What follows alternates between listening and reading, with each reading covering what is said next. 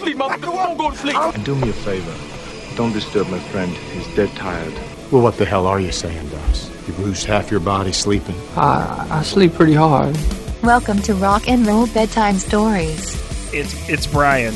Hey, it's Murdoch. Welcome to Rock and Roll Bedtime Stories, everybody. You can always get involved with the show if you want to get in touch via the email inbox. That's wearethestoryguys@gmail.com. Send us letters. Thanks, and by the way, you guys are creating the show. You might not be as excited about all that once I tell you what we got in the mail. So today, you're terrible. No. This is awesome. But this is... I feel like a lot of the letters we get are like, Murdoch, I love you and the 80s and hair metal. Let's... blah, blah, blah, blah. And today we get a letter that's from me. It's from me and it's from my people. It's from Brandon, and Brandon says this. Greetings, story guys. First off, love the podcast. Reminds me so much of sitting and talking rock and roll trivia with my dad as a kid. Thanks for the hard work in making such a fun and informative show. Wow, what a far-out cool thing that I never would have imagined this being for someone. I'm glad that worked out for you, because that's kind of cool. Me too. Now, for the part that I'm excited about. One of the things that immediately drew me to the podcast was Brian saying he was a 90s kid and that his two favorite bands were Counting Crows and Third Eye Blind. Third Eye Blind. I love you needed this so much. I did. I, too, am a 90s kid and a huge Counting Crows fan. That being said, during the 90s, my favorite band was Dave Matthews Band.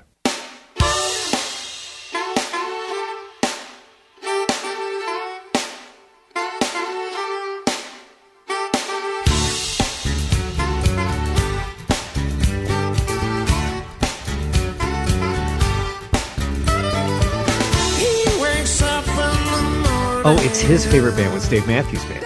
Yeah. In 2000, DMB fans were made aware of a leaked record known widely as the Lillywhite Sessions. It just seems like there's always been a bit of a question as to whether or not this album was intentionally leaked as a publicity stunt or if there was a mix-up that led to the songs being released on the internet accidentally.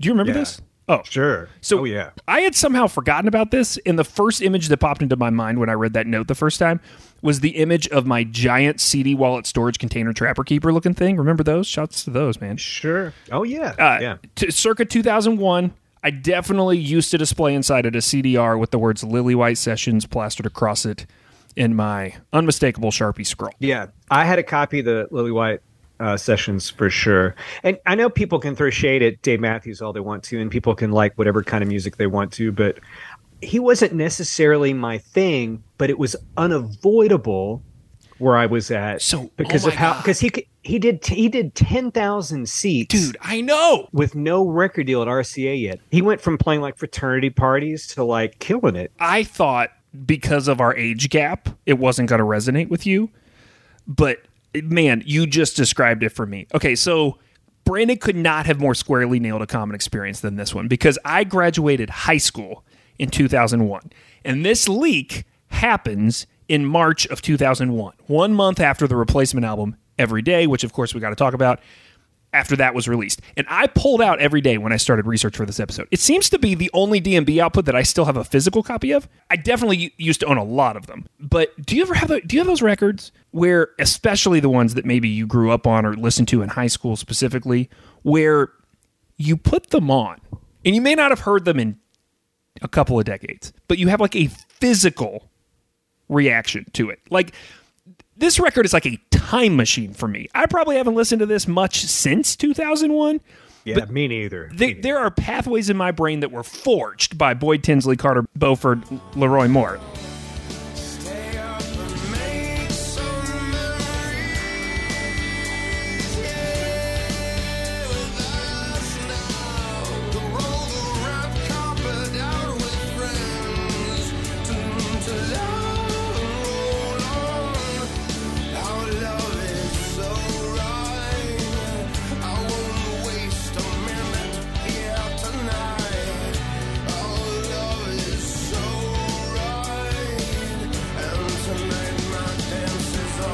It wasn't even that as a high school senior in a rich enclave of a small tourist town in Arkansas that I was choosing to listen to Every Day. It's that everyone else was choosing to listen to Every Day. I think every keg party, my second semester, my senior year, every graduation get-together, every third car ride I went on, I mention this because as we get into the minutia of this story, because of the lore and the historical distance, there becomes this tendency to cast Every Day as unsuccessful. And that is not what happened. It's the number one record. Every Day was a huge record. It debuted at number one. Remember back in the day when you could sell 732,000 copies of something in the first week? Yeah, and you got a number one record. You haven't sold 1 million, but yeah. It stayed for 2 weeks at number one. After 25 weeks of sales, it sold over 2.5 million copies. To date, it sold 3 million. Now, of course, Dave Matthews Band has incredible success before this. And you know, they sell, the number of albums they sell in those first 3 official releases dwarf this. But Every Day was not a failure. But and here's where you and I look, we're going to get somewhere with Dave Matthews and have something in common. But for me, after that third record came out, I kind of unplugged from, I wasn't listening to music as much then either. And I didn't hear his records as much. Like they weren't interjected into what I was doing at all until I guess I was playing them on the radio again, like after you and I met. Yeah. And like I really had, because those, you know, those, for me, those first 2 records, I think they're masterful. I think they're really great. The songs are really good. I think they're terrific. We'll get into those albums because clearly they're very important to what becomes the, you know, Dave Matthews Band comes to signify. But in the twilight of my high school experience, this record, Every Day, was the soundtrack to everything, culminating with me seeing the band perform for the first and only time so far that May. Wow. And this was a show at which a random guy tapped me on the shoulder and showed me a very large Ziploc bag full of joints that he was willing to share. And that confirmed a lot of stereotypes for me about Dave Matthews Band. A Ziploc bag of joints. I've never seen anything like it. Like, I've known a lot of people who love pot, but I've never seen a bag that big. And I had totally forgotten it until I turned this stupid record on while getting ready for this episode. And I was like, oh my God, I'm back at the music festival with that dude tapping me on the shoulder. So Brandon's question is about the leak of these sessions specifically, and the origin, right, of the leak. And he asks basically an either-or question. Was it an accident or was it a publicity stunt? But he leaves out a third option. And this is a theory that's a lot more prevalent when you start to research this situation. The third option is not accident or publicity stunt. It's heist. It's thievery. Yeah. Did someone steal and release this music? Yeah, and so it was recorded, like the late 90s, 2000, and then when did it come out officially? Every Day comes out in February of 2001, and a month later, after those are on the market, and the fan base revolts. See, that's the important distinction here. The average person who is not a super big DMB fan loves Every Day. I actually will get into this, but I got really into the DMB message boards. They're all still intact. You can go way back into the 90s and read postings. And I read somebody writing a post about some of this stuff, and they said, they said, let me tell you what a person who likes Every Day is like. They really get into it. And they said, I saw a friend of mine's wife who always said she didn't like DMB, and I saw her in 2003, and this was like written like around that time, I think, like probably within 5 years of that time. It wasn't like written yesterday. Said, I saw her in 2003 after the record came out, and she was listening to Space Between, and I said, I thought you didn't like Dave Matthews Band, and she said, but I like this song. And then in 2006, like this is how much of a grudge this person holds. In 2006, I saw that woman again, and she got in my car, and I was playing Crush, which is an excellent DMB song. I was playing Crush, and she said, turn this shit off. And that's the sort of person that likes Every Day. So, really... yeah, it is funny. And I bring it up only to illustrate that DMB fan base, we'll get into this, revolts about Every Day for a lot of reasons, which we're going to get into. That's why a month later, the Lily White Sessions leak, and that is March of 2001. Roger, I got it. And do you know who we're going to talk about Steve Lillywhite? Oh, yeah. Great. So, okay, all right. Okay. Keep going. I think if you're listening to this right now without having lived through this time period or having just like no understanding of DMB and the music in 2001, the begged question is actually, why would someone steal sessions from this band? And even if they did, why was this a big deal? And to answer that, there's a whole lot we have to unpack. We have to understand the fan base that defined and continues to this day to define the band. We have to understand the history and the relationships that defined this band at the time. And we have to understand the world of 2001 from the standpoint of technology and culture and how they were careening into each other at full speed at this point. So to do all of this, we have to start by saying a phrase that I'm pretty sure has never been uttered on this show before in more than 100 episodes. And a phrase I know you don't like very much. The phrase jam band. Satellite in my eyes. Like, are we just gonna look from a non-fan?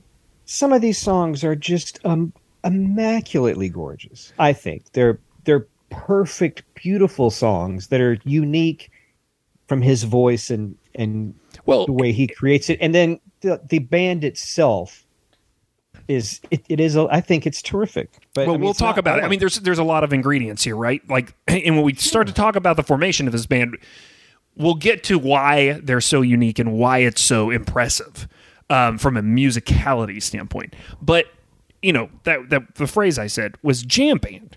We have to understand what a jam band is. That phrase can spark pretty intense reactions from folks, but we'll boil it down to the fundamentals to which we are referring for the purposes of this conversation, and that is a musical group whose concerts and live albums are characterized by lengthy improvisational jams. Yeah. Is this the part of the show where you tell the story about getting punched in the face at a Widespread Panic concert? No, I mean, if you want me to, I don't know if I've told that. If I haven't told it, I'll tell it. But, okay. Yeah.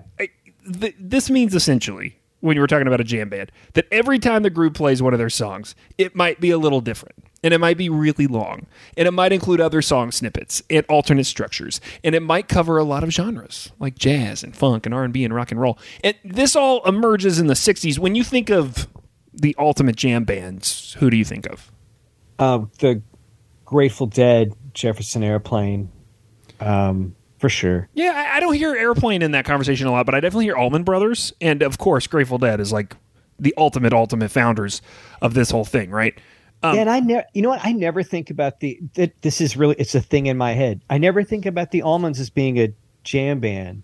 Like, well, I kind of just still put them together with Skinner and Marshall Tucker Band as being a Southern rock band. That's fair, but they bring the ethos, right? Yeah, and the history and the other things that have come before them and the other music that they've made is remarkable. And I bet, and I don't have documentation on this, but I would bet that you can probably trace a lot of jam bands currently to a source of influence from the Allman Brothers and to an amount of covering the Allman Brothers. Like, I'm sure there is a chart somewhere that shows like the acts from the 60s and 70s who are most covered by current jam bands. I would say Allman Brothers are probably out there somewhere. Yeah. I mean, Melissa alone. Post. Yeah, or Whipping Post. It's like you and I both went to like different spaces where we would go with the Allman Brothers. I was like, Whipping Post. Melissa's so good. Melissa's fantastic song. Okay. Yeah, right? So it's important to put them in this category, right? Because it helps understand the fan base and their understanding of the musical relationship they have with this band, right? And just to trace the lineage a little longer, so we've got the Allman Brothers, we've got the Grateful Dead. In the late 80s, there starts to emerge this new class that's following that classic template and creating these organic fan bases throughout pockets of the country. And it really sort of takes off when Jerry Garcia dies in 95, because now there's this like throne to inherit. Yeah. And that's when you get this new set of acts. Fish is probably the most notable, but on the list, you would put Dave Matthews Band.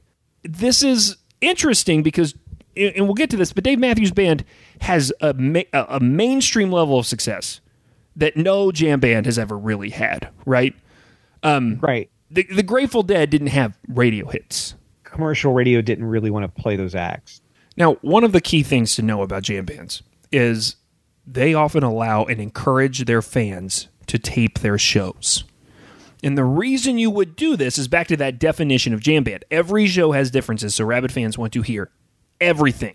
If you go see a traditional touring act, if you and I go see Imagine Dragons tomorrow night, and then we go see them the next night, we're probably going to get close to the same, if not the exact same show. It's going to be more like a Broadway play, right? Here's the script.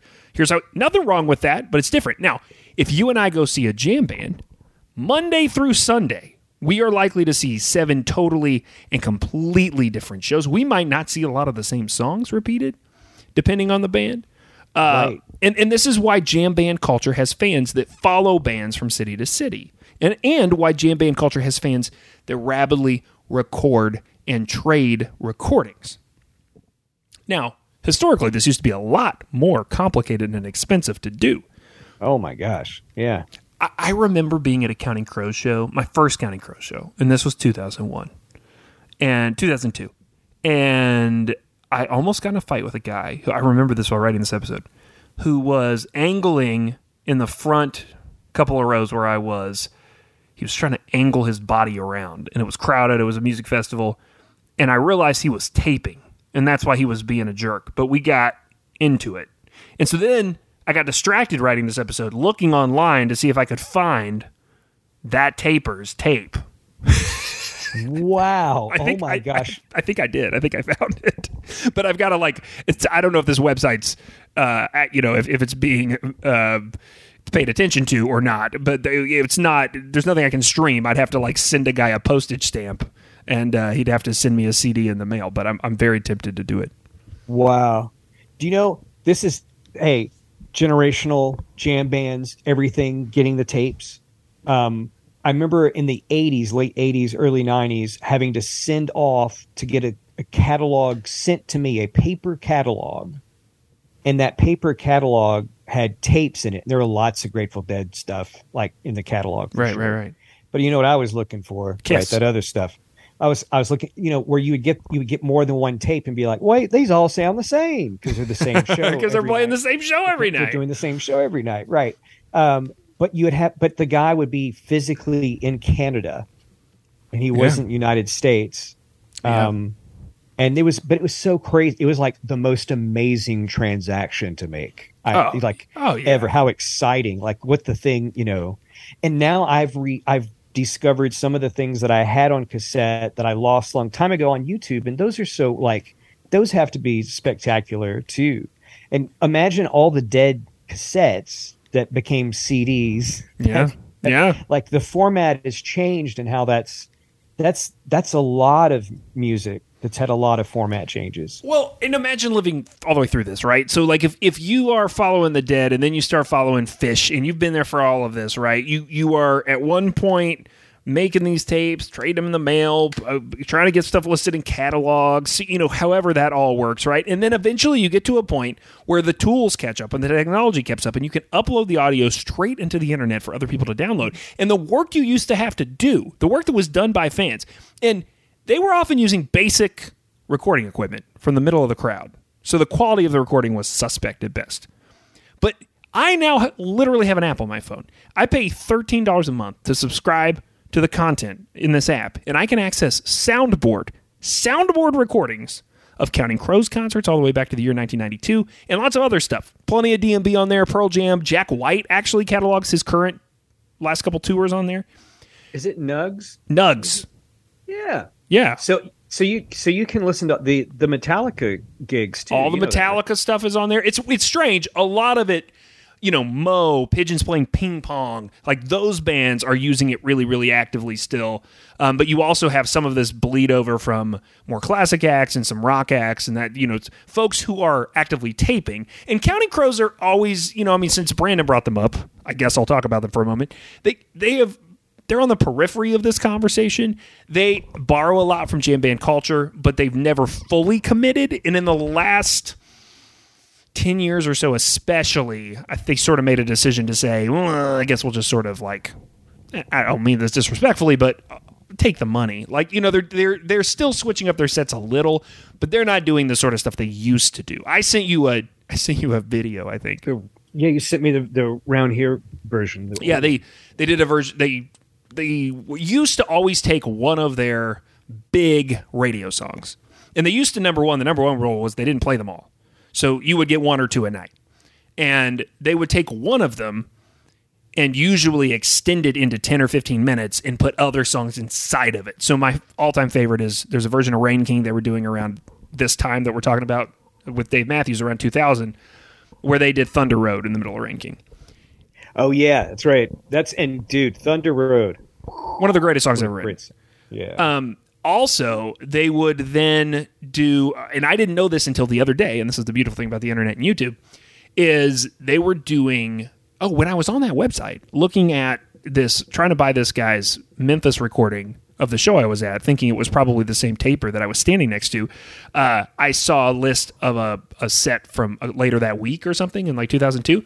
And I was like, wait, they do Round Here with Come Pick Me Up by Ryan Adams in the middle? So I immediately start looking for it on the internet so I can hear it immediately. And I find this recording from German television where they are doing it. And that's the sort of stuff they used to do, right? But they never fully committed to this culture all the way. And most people, but that's why they have a fan base like me that still follows them around to a very lesser degree, and tries to see them a few times a year. Because there is enough energy in those shows that they'll occasionally be doing interesting stuff like that. The last time I saw them, they did Pale Blue Eyes inside of Goodnight Elizabeth. So that was cool. Back to what we're talking about. I'm including all of this talk here about bootlegs and about bands and about jam because I think establishing this idea of tape trading and music swapping is something that predates the internet for this subgroup of music fans is important because it helps us understand what becomes known as illegal file sharing a little differently. If you as a music fan had a really strict understanding of music as a commercial product in the 1990s, if it was just something you went to the store and purchased, then taking that commercial product and using a new technology to give it to someone else would seem like stealing. But if you were part of a subculture built on sharing the music, recording it, shipping it, trading it, then this new technology is just a tool that helps you achieve a new level of efficiency, right? When it comes to live recordings, these bands we're talking about were not only aware that this trading was happening and that this recording and shipping was happening, they were creating sections. Do you remember ever going to a show where there was an actual tapers section? Like these used to exist.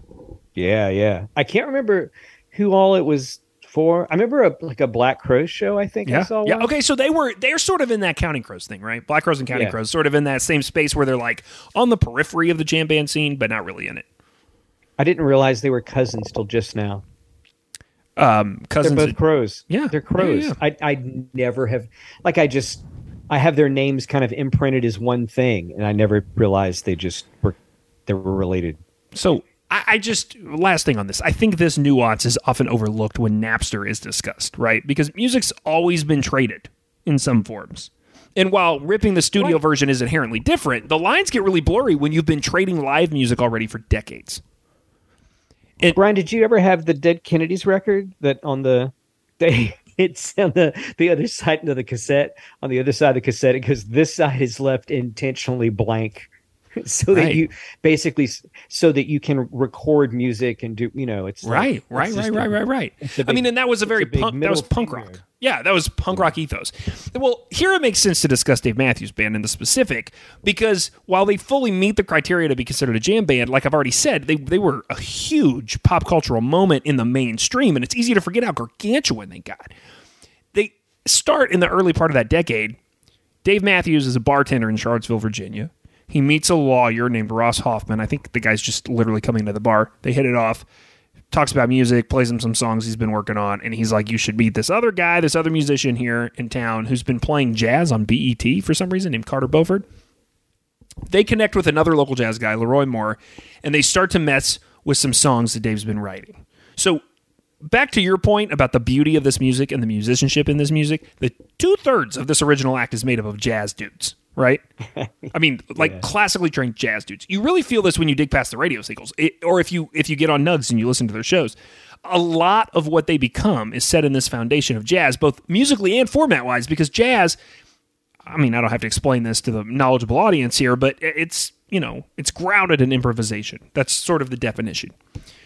So The other detail here is location, location, location. This band is built in a college town, and college radio is what's going to break these dudes wide open. There's actually a Dave quote from early in their history where he says, at first when we got together, it was just an understanding that we were going to record and then send the recording we'd made to record companies. We did that, but really nothing happened. That was within the first 6 months of being together and within the first year of me writing songs. So instead, they push to this live performance because they realize very quickly that when people come in the room, they're converted. And live performance is what's going to start to define them. To your point about how many records they sell without a record label, their first 2 recordings also are weird if you go back and listen to them now because they include live tracks. Like, what band puts out their first 2 records and is like, we're going to throw in a bunch of live recordings, right, from our shows? It's like, that's not how it normally works in the product cycle. And the people who see them live are buying these live recordings. They make this record, Remember Two Things, in 1993. Yep. They sell it. They distributed themselves 100,000 copies. Think of the logistics. You've been in a band. Think of your band trying to sell 100,000 copies of anything. I mean, it's not that you couldn't produce it, but the logistical concerns of trying to sell it while also being in a band and doing the things that are fun about being in a band, it'd be very hard.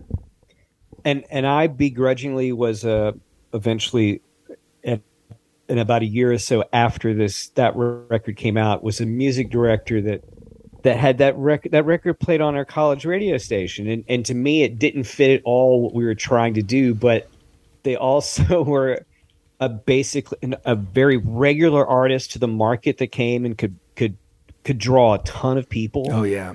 And so we played not just like we played a couple of the songs, like we played, all the cuts because people, those that first record, those live songs are so good. It is without being in the room. It's what sells you on that band. Like I was sold on the band from hearing it. I just remembered the first time I ever heard Dave Matthews Band while you were describing this. And it was my parents bought me a CD player. Must have been made by Sony. And with the CD player came a 2-disc set called Modern Rock Live. Oh, and it was Modern Rock Live. It was a radio show, a short-lived radio show. This 2-CD set, and I've looked it up on eBay since to see if you can find it, and it's out there. It introduced me to a wide swath of bands I had never heard of, and one of them was, and Dave was the only artist on there twice. They did Jimmy Thing and maybe Dancing Nancy's, but it was live in a studio. And also on this disc, I learned for the first time I heard Ben Folds 5. Who would be a band that has defined my life. I mean, they're in my top 5. It was Philosophy off their very first record. My favorite Ben Folds song. Oh, it's so good. But really amazing performances that taught me a lot. And this is the first time I heard Dave. And I remember asking around, like, who is this Dave Matthews guy? And you can imagine, you described how ubiquitous they became in this time period. RCA Records notices something's going on, right? And now they're coming calling. And they're not the only people. This record gets the attention of a British producer. You've already named him. His name is Steve Lillywhite. And oh my gosh, Steve Lillywhite. Do you want to do the rundown on Lillywhite? Yeah, U2's first 3 records.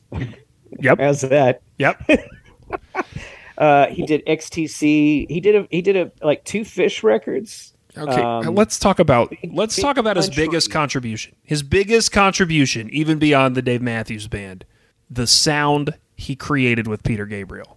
Yeah. So when you are in your car and Something in the Air Tonight comes on, and you play the air drums, that is the power of Steve Lillywhite in your stereo. Boom, boom, ba boom, ba boom, ba boom. That sound was created by Steve Lillywhite and Peter Gabriel.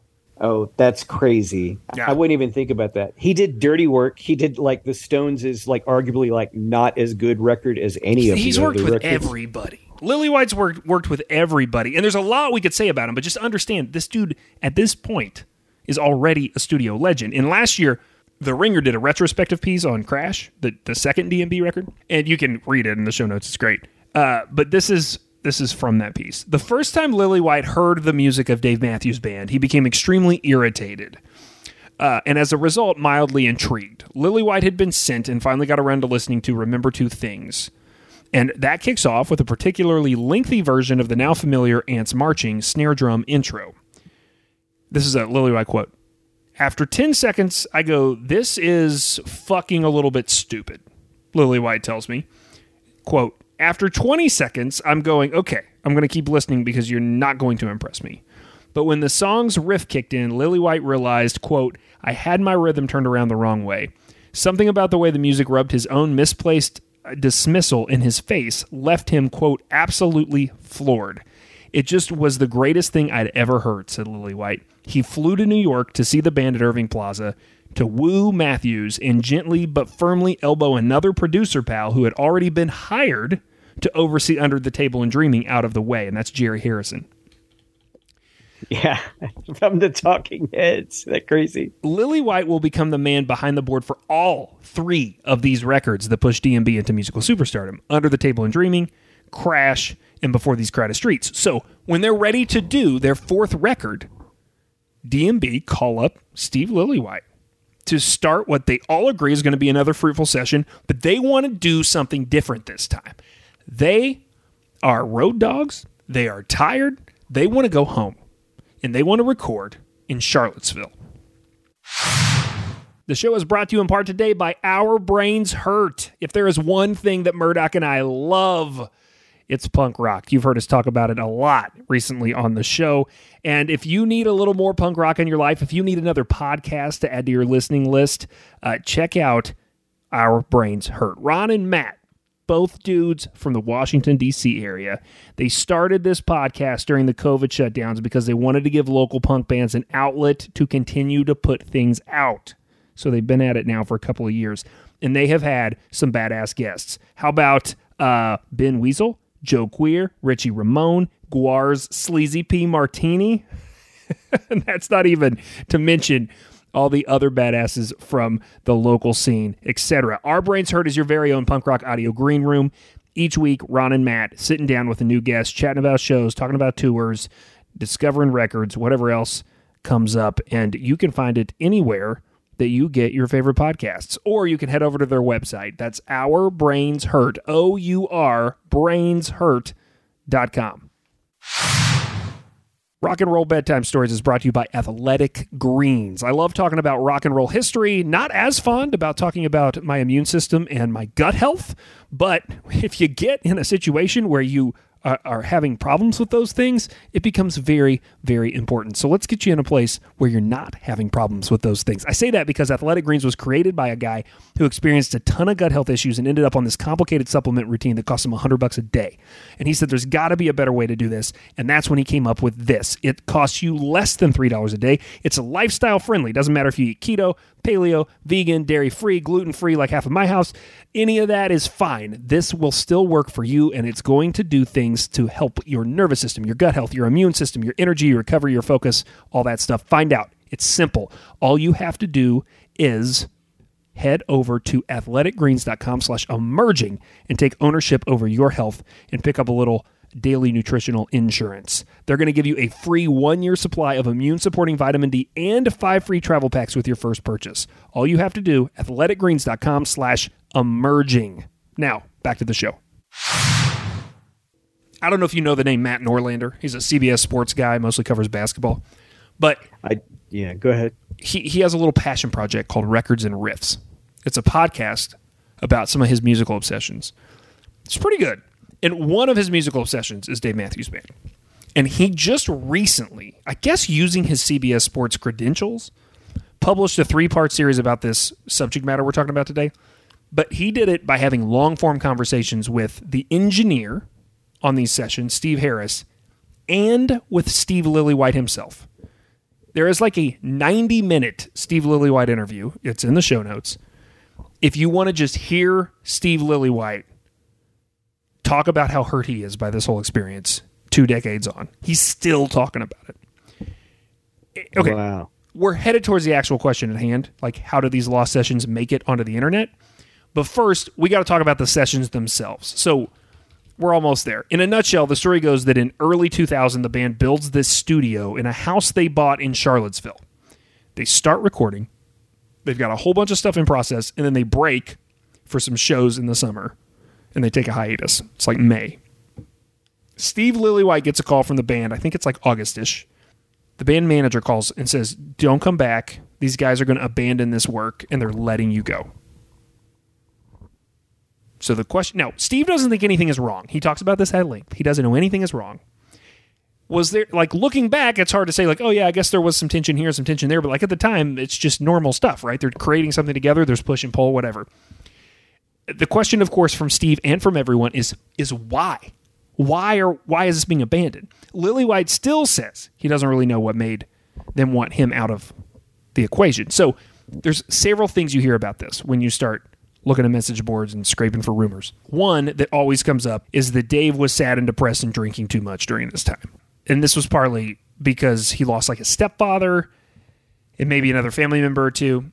And I'm not sure this is really true in the way it's promoted to be. Some of the material is a little darker on these sessions, but Dave, as peppy as a lot of that output has been, is always sort of sitting under a dark storm cloud. We're not going to get too distracted by this, but do you know that right before Under the Table and Dreaming comes out, and that record is dedicated to his sister, because his sister was shot and killed by her husband in a murder-suicide while he was recording that. Oh my gosh. Wow, no, I didn't know that. So I don't know if I buy that he's sad about his stepfather, and so he tanked the sessions. That's a weird thing. Here's another thing you hear. Dave was using a 12-string for the first time. This is true. It seems like a weird thing to have tanked an entire session, but it is true. Number 3 thing that you will always hear about these sessions is that this is the first time that Tim Reynolds is not involved in these recordings. Oh, makes sense, yeah. Now, we don't have a lot of time to spend on this, but those who know anything about Dave know that name, Tim Reynolds. He was a guitarist and a performer around the scene in Charlottesville back when Dave was a bartender. They knew a bunch of the same people. They play in all sorts of different configurations for a while. He's always around, but he will not officially join the band until 2008. He's actually in the promo photos now. But for a long time, he was just a friend of the Dave Matthews Band. I saw Tim Reynolds in the early 2000s, and I left after like 3 songs. It was one of the hardest things to watch I've ever tried to watch. I've heard something similar from another person who went to see him by himself, but I saw Dave Matthews and Tim Reynolds together, and it was pretty magical. It was really great. You know, I've been talking about how much I heard every day during that period of my life, but the other thing I heard was the Live at Luther College Dave and Tim double disc. Yeah. That was the other thing that was always on. So I know those songs from Under the Table and those other records, but I really know the versions of them that are those acoustic duo versions. But when you hear these... No, go ahead. When you hear these Norlander interviews with both Steves, Harris and Lillywhite, the one thing they both bring up is this house. So the whole idea is that they buy this house that it's been on the market for a long time, and they're going to renovate it, move the band into it, and record. But it's not a recording studio, it's a house. Now, it was this like old estate or mansion, and the room they decide to record in is an old dance hall. And it has these low ceilings. And both of these recording wizards, in their 2022 interviews, spend a lot of time talking about how terrible this space was for recording. One of them even gets into this whole idea about like a physical problem that you have after you try to record in a space like that with your ears not hearing things correctly or something. They like throwing science on it. I don't know. But what's really fascinating is that Norlander just lets Steve Lillywhite keep talking. Like, he doesn't crowd him, and he lets him just get sort of pissed and confused. And I wouldn't say these are uncomfortable interviews to listen to, but there is a point where you like feel sort of bad for Steve Lillywhite, that he's just on the phone 20 years after this thing, still this sort of torn up about it. At some point, he brings up that during one of these sessions, and he tries to back out of saying this. Like, he starts and then he stops, and then Norlander's like, no, go ahead. And he's like, no, I'm not going to say that. And then he just says it, which is that at one point, one of the band members, and he doesn't say who, showed up and like revealed that he had a conceal and carry and had a gun on him. And Lillywhite's British and not for that, I guess, and he gets totally freaked out. He also mentions that at some point he'd gotten sober. And so in these sessions, so like the last sessions for Before These Crowded Streets, which at this point was several years before this, he wasn't. And so he and Dave were drinking buddies. And now he's gotten sober. And so he's basically the DD for Dave and Steve Harris, the audio engineer. And so he will take them to the bar at night and then turn around and come home. Wow. These interviews are crazy. It's like he's mining the situation in retrospect for reasons that he might have been resentful. But it all culminates when this A&R guy comes by one night and gets a band member, and I think it's Boyd for the record, to say that they don't feel like it's going well. And the A&R guy goes, well, that's all I needed to hear. And then he leaves. And that's crazy, right? That's what gets the wheels in motion to get Steve out of there. So Steve goes home at this break, gets his call, he's out. And if these sessions had just been dropped and the dust was allowed to settle, things may have never become what they become in terms of legend and lore. But what Dave does after these songs get thrown out, he goes from Charlottesville to L.A., and he goes from Steve Lillywhite to a producer named Glenn Ballard. Yeah. I was going to ask, are we really going to talk about this guy? Because I was like, who produced Every Day? I was like, wait, that's the guy that worked on Thriller and Bad and Dangerous. And he co-wrote Man in the Mirror. Yeah, he did. Hand in My Pocket. And he worked with like, he worked with a ton of people, but he worked with Michael Jackson. Well, now the name that he gets most associated with is Alanis, because I think he's got co-writing credits on most of Jagged Little Pill. And he is the guy, and people forget this, Jagged Little Pill, the third Alanis record. There are 2 pop records before that. So he turns Alanis into Alanis. Before that, she is a fledgling Canadian pop star that is not getting traction anywhere. And Except Canada. But Canada, they have to play her, so that doesn't count.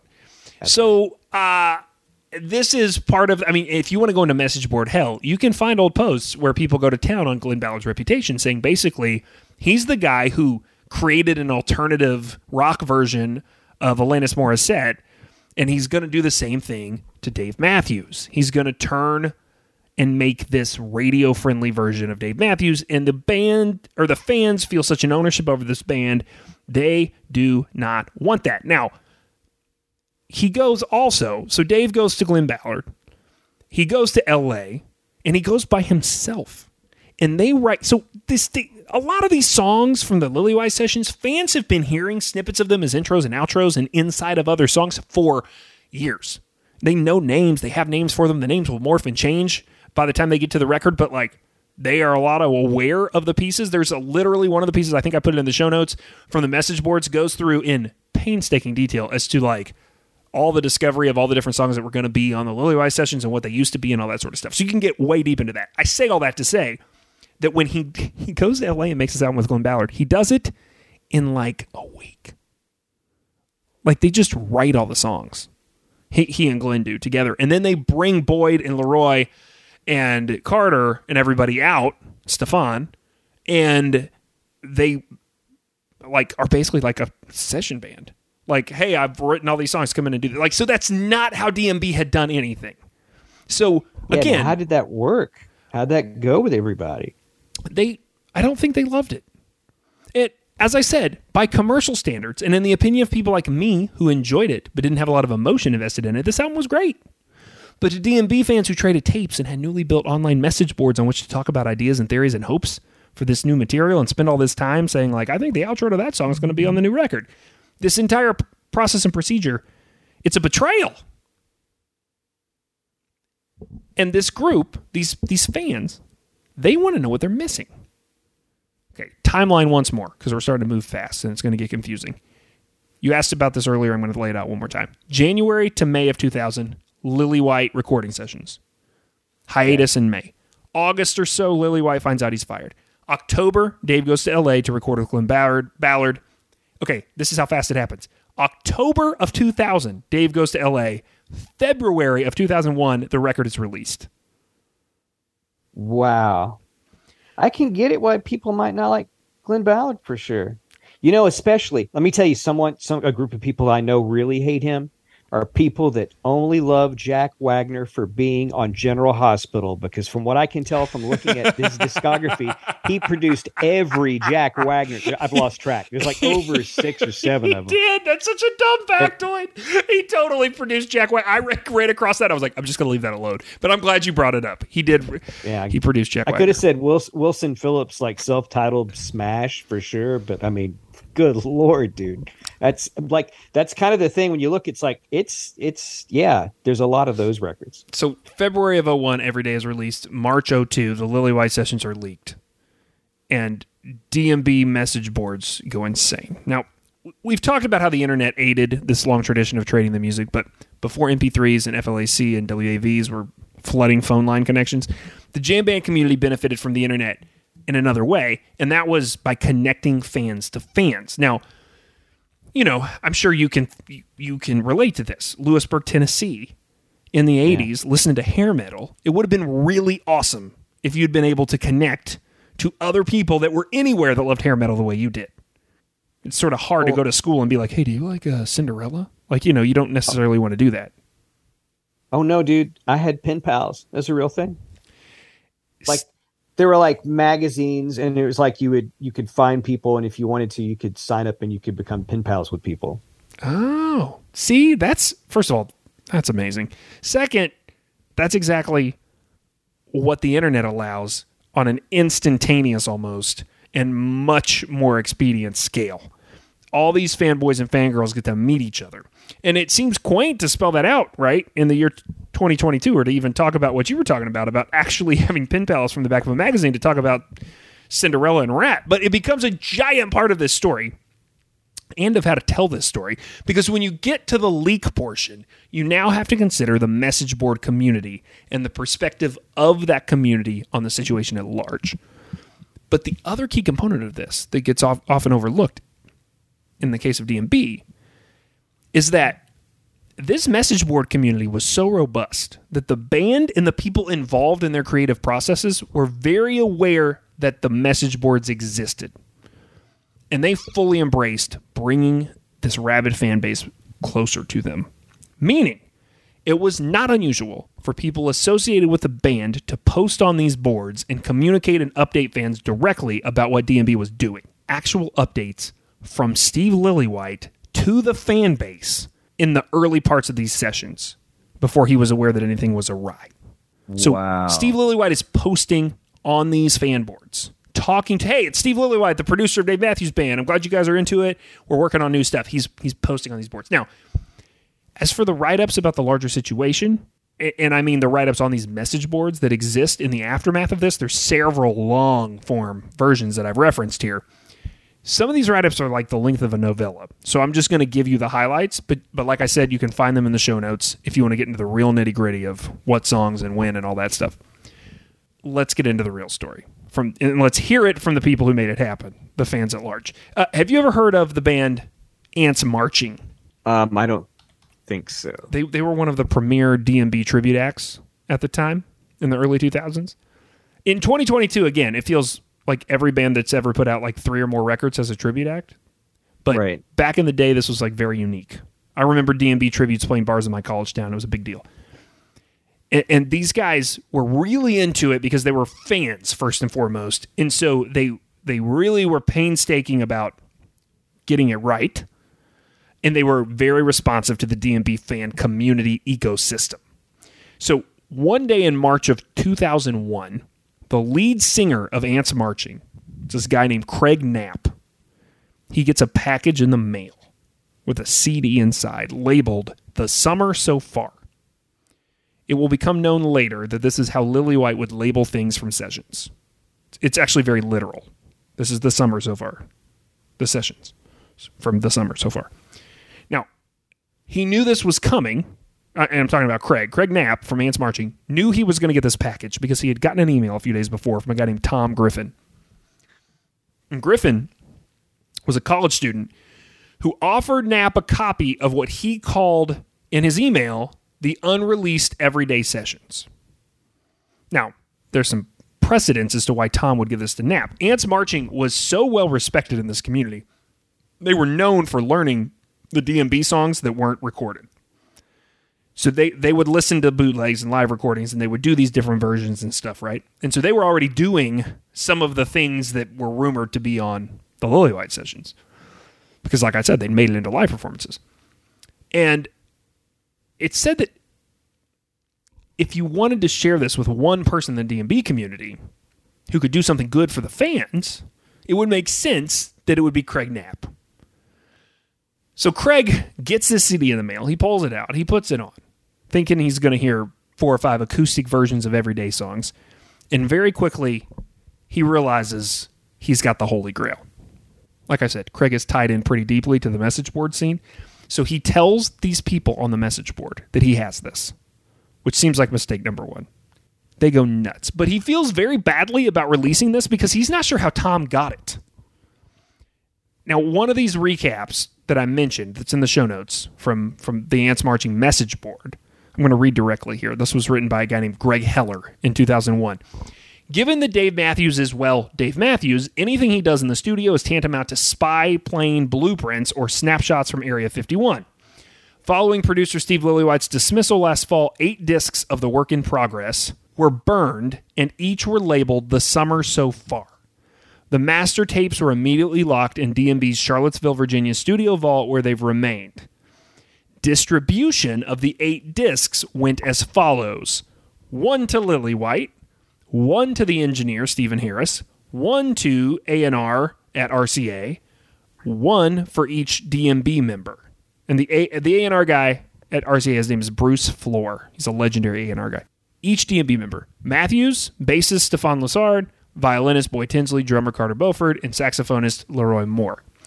Lillywhite claims that, quote, there was no way anyone else could have had that music, and that the original discs were, quote, of really good quality, much better than what people are downloading. And this part next addresses what Brandon mentions in the letter around the idea that the record label was involved. Because this is coming from 2001. There's been a widely held belief that this initial leak came from within RCA Records. So immediately people are like, Bruce Floor did this. But Bruce Floor shut down the sessions, right? Like, he was the one that was talking to Boyd and said, oh, yeah, enough said. If you don't think this is good, I'll see you later. And then the sessions get shut down, right? And Bruce Floor is adamant that his copy has always been accounted for and that he has not lent it out or casually left it anywhere. So if that's the case, where the hell did Tom Griffin get this? Well, he's been somewhat forthcoming. He claims that he got it from a friend. And this friend has a ski house in Colorado. And he says that this friend was at his ski house in Colorado, and a member of Dave Matthews' band was also at his ski house in Colorado and showed him the sessions. And while that person from the Dave Matthews Band hit the slopes, this friend of Tom's copied the disc and returned that disc to the stack of belongings before that member of Dave Matthews Band came back off the slopes. Then this friend goes back to college with Tom, shows it to him, and Tom sends it to Greg because he figures the guy from Ants Marching might want to learn the stuff from it. Now, that all sounds very far-fetched. Except, have you ever heard of the brand Rossignol? No. It's an outdoor company, and they make snowboards. You know who has a signature model Rossignol that you can buy? No. Stefan Lessard, the bass player for the Dave Matthews Band. He's a well-known snowboarder who vacations often in Colorado. So, back to Craig Knapp. Craig Knapp's in his apartment. He's got this disc. He's told way too many people that he has it. People are freaking out on him. They are emailing him letters, carrier pigeons, phone calls, whatever they can, demanding him to release the Kraken. It's chaos. So he tells the fans, okay. Out of respect for the band, I'm not going to release it unless I get permission. But remember, Steve Lillywhite's been commenting on this message board. So they dig up his email and they send him a note. And this is coming via the 2007 Jake Vigliotti situation summary on Ant's marching message board. Friday, March 23rd, a few minutes before 1 p.m. Eastern. Hello, Mr. Lillywhite. I thank you in advance for taking time to read this email. I have unintentionally placed myself in a very precarious situation. About a week ago, I got an email from a DMB fan claiming they had some unreleased material from the new Dave Matthews Band CD. He asked if I wanted a copy. I said yes, thought it was going to be acoustic takes from every day. I received it yesterday, and it's indeed the session that you and DMB recorded in Virginia. And I love this because it's like true fanboy stuff. I love it very much. Excellent work. I am blessed to receive this. And then he goes on to say, I have a question for you, and it's one of moral standards. I would really like to share these songs with the DMB trading community. However, I feel that if the Dave Matthews Band and Steve Lillywhite did not release them, then I don't have the right to do that. I don't want to disrespect the band or you. I guess my question is this. Am I disrespecting Dave Matthews Band and Steve Lillywhite by making these songs available? So here's the next dumbass thing that Craig Knapp did. He posted this letter he sent to Steve Lillywhite on the message boards. Now, it sounds like Knapp got an initial reply in which Lillywhite said, let me talk to DMB management, I'll get back to you. He also tells the message board this has happened. And then within a few hours, he gets a reply. I was able to contact some people, and we came to the conclusion that because of DMB's loyal fan base following, honesty, and patronage towards the band over the years, releasing these tracks should be, let's say, sort of a treat to the trading community. Keep in touch and enjoy. Lillywhite has blessed the session. Release the Kraken. And these things fly into the world. One slight little detail. Steve Lillywhite did not bless the release. Of course not. What a fan on those fucking message boards did was what the IT guy I know says all hackers do now, which is he messed with the email address and spoofed it to make it look like Steve Lillywhite's email address. So instead of Silly White, it was SYLLYWHITE, replacing the I with a number 1. And in a quick glance, you wouldn't catch it. Because you know what? Craig Knapp didn't catch it until July of 2001. So for 4 months, he thinks this has been legitimate. Now, I'll forgive the guy, because it's 2001 after all. But holy cow. So let's wrap up addressing a few things, right? First, the original question. Publicity, stunt, accident, thievery. What do you think? I'm thinking thievery. How do you feel about that? Well, I mean, that's the official thing, right? It's like accidental thievery. Like, I mean, it's an accident. Stefan Lessard should not have been showing it around and going skiing. But, so that's the accident part, but then it's stolen. So it's really thievery. DMB is going to be forced to talk about this in the press for years. You can go watch. There's a Carson Daly clip that's pretty famous about this. There's an EW interview. But they seem mad, legitimately mad. And there's like stuff on the message boards where people are like, if you watch this clip at this timestamp, you can see them all look at Stefan. I don't know if that's true. But I'm also not quite naive enough that I would completely rule out the idea that this wasn't calculated by the record label. I mean, like, they pissed off the fan base really badly. They can't take the record back. The record's successful with the wrong people. So can you have your cake and eat it too? Like, I could kind of see that. I don't necessarily think that's true. That's definitely conspiracy theory territory. But it's also, like, not the craziest thing I've ever heard. Yeah. It does lead us to a second thing I want to discuss. Okay. Which is that there is a case to be made that this whole thing does serious damage to their career. Now, I mean, don't get me wrong. They still have a massive fan base and they still play Sheds. But their viability on the larger market definitely dissipates after all this. I mean, Brandon even admits in our correspondences that after this record, he quits paying attention to them. He's not really paid attention to them in 20 years. And I did too. And you sort of said you did too. Oh, yeah. It was just, I wasn't anywhere where those songs were hitting me. And you know what? I don't think that there was a lot of radio for him after a while. that it's like they were still playing those early songs, but I think that radio kind of didn't like Top 40 like radio kind of drop his stuff for a while. I mean Top 40 radio just got. I mean that's a bigger question, right? But Top 40 radio by that point, because that's when I got into radio was during this period, right? The 2000 right after this 2002, and. So yeah, I mean, we were leaning heavily on Usher. We were playing Usher as many times as possible, and we were going more and more urban, even in smaller markets in the middle of the South. So I don't think the opportunity starts to shift to sort of hot AC and library formats, and it becomes a whole different thing. But the third and final thing I want to discuss about this, so is the biggest part of this, and the reason that I felt like it was important to do this episode is this is a watershed defining moment in internet versus entertainment history.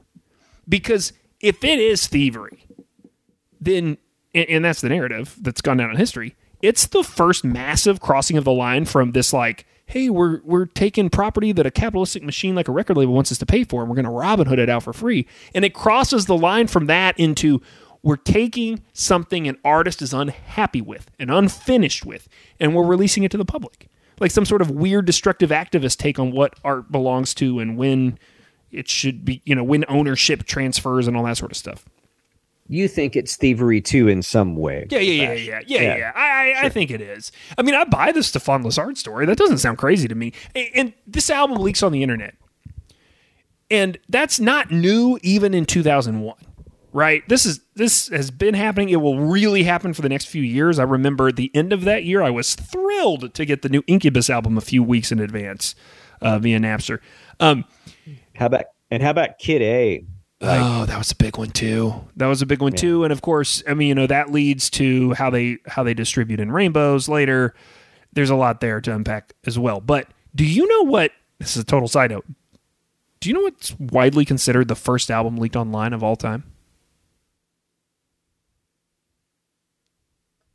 You want a year? Yeah. And let's just talk about how long it would have taken to pirate this off the internet in 1993. 93? Yeah. Oh my gosh. I didn't have like any actual access to the web until 95. I think there was a lot of nerdy guys who liked Depeche Mode. That's the only thing I can figure out. But Songs of Faith and Devotion gets taken out of an office and leaked onto the internet. That's so crazy. I love that record. Violator, the one before that, is my favorite. And then I like that one. I'm going to say that that's the heroin years. It's 100% the heroin years. And when I started looking into doing this episode, I looked pretty hard at, do we do a Depeche Mode episode? Do we combine the two of them? Because everything around the recording of Songs of Faith and Devotion is intense. There's a lot there. Maybe we'll come back to it at some point. But for now, it's a footnote in this story because that's the beginning. And this is 8 years later, right? 8 years later when this happens. But I really feel like this is different territory, right? Having material the band doesn't want it out. And it becomes part of the convo that's going to continue for decades. It's, like I said, into present day. And the conversation is about where the lines are when it comes to the distribution of art versus commerce and intellectual property. Like, when does all that stuff start to become one thing? So, yeah. Finally, how does this all wrap up from a story standpoint? The fans love the Lily White sessions. Love them. Yeah. Love them. And boy, I remember when I got it, I liked it a lot, and it was something that everybody liked to listen to. I mean, it was like if you had it around, it was like something everybody liked to listen to for sure. DMB will go back in the studio in 2002, and they will re-record and re-release an official version of most of these songs, and they will call the album Busted Stuff. And they will use their old engineer, Steve Harris, to produce. He's not a producer really at the time, but they will use him to produce it. They will not call Steve Lillywhite, and they won't even put his name in the liner notes, though for some godforsaken reason they think Glenn Ballard. And in the year 2022, Lillywhite will tell Matt Norlander in this interview that he is still hurt and upset about this. Now, that doesn't keep them from calling Lillywhite back. Eventually, he will produce their 2012 record, Away from the World. So there is another DMB Lillywhite record. And I have to say, in the process of working on this episode, if it has done anything for me, it has made me fall back down the DMB hole, man. Dude, some of that music is so good. So good. That dude can write a hook. And I think that's what is like sort of that's the ingredient that got them on the radio and broke the mainstream thing, right? It's they got the jazz, they got the improvisation, there's the jam band element of everything, but at the end of the day, man, the hooks. Yeah. They're some of those songs, man, they're just glued into your brain. They're so pretty. Can you play Trippin' Billies on acoustic? I'm gonna say no. Dun dun dun dun. You do that like thing where it's like two fingers at the top, and anyway, yeah, that was like I never learned to play the actual song where it gets difficult, but it was always fun to be around a group of females and just like sort of strum those chords, and then try to ghost out before they realized you couldn't play the rest of the song. Hey, I can play Green Day instead. How's that? Can we do that instead? Did I give you enough of this? I think I might have to go and learn one of these songs. You're going to stay up late playing Dave Matthews Band. Hey, if you want to get involved with the show, if you've got something that you want us to look into like Brandon did, you can send us an email. Like I told you, wearethestoryguys@gmail.com. What else should people be doing for us, Mark? Thanks, Brandon. And keep telling stories, everybody.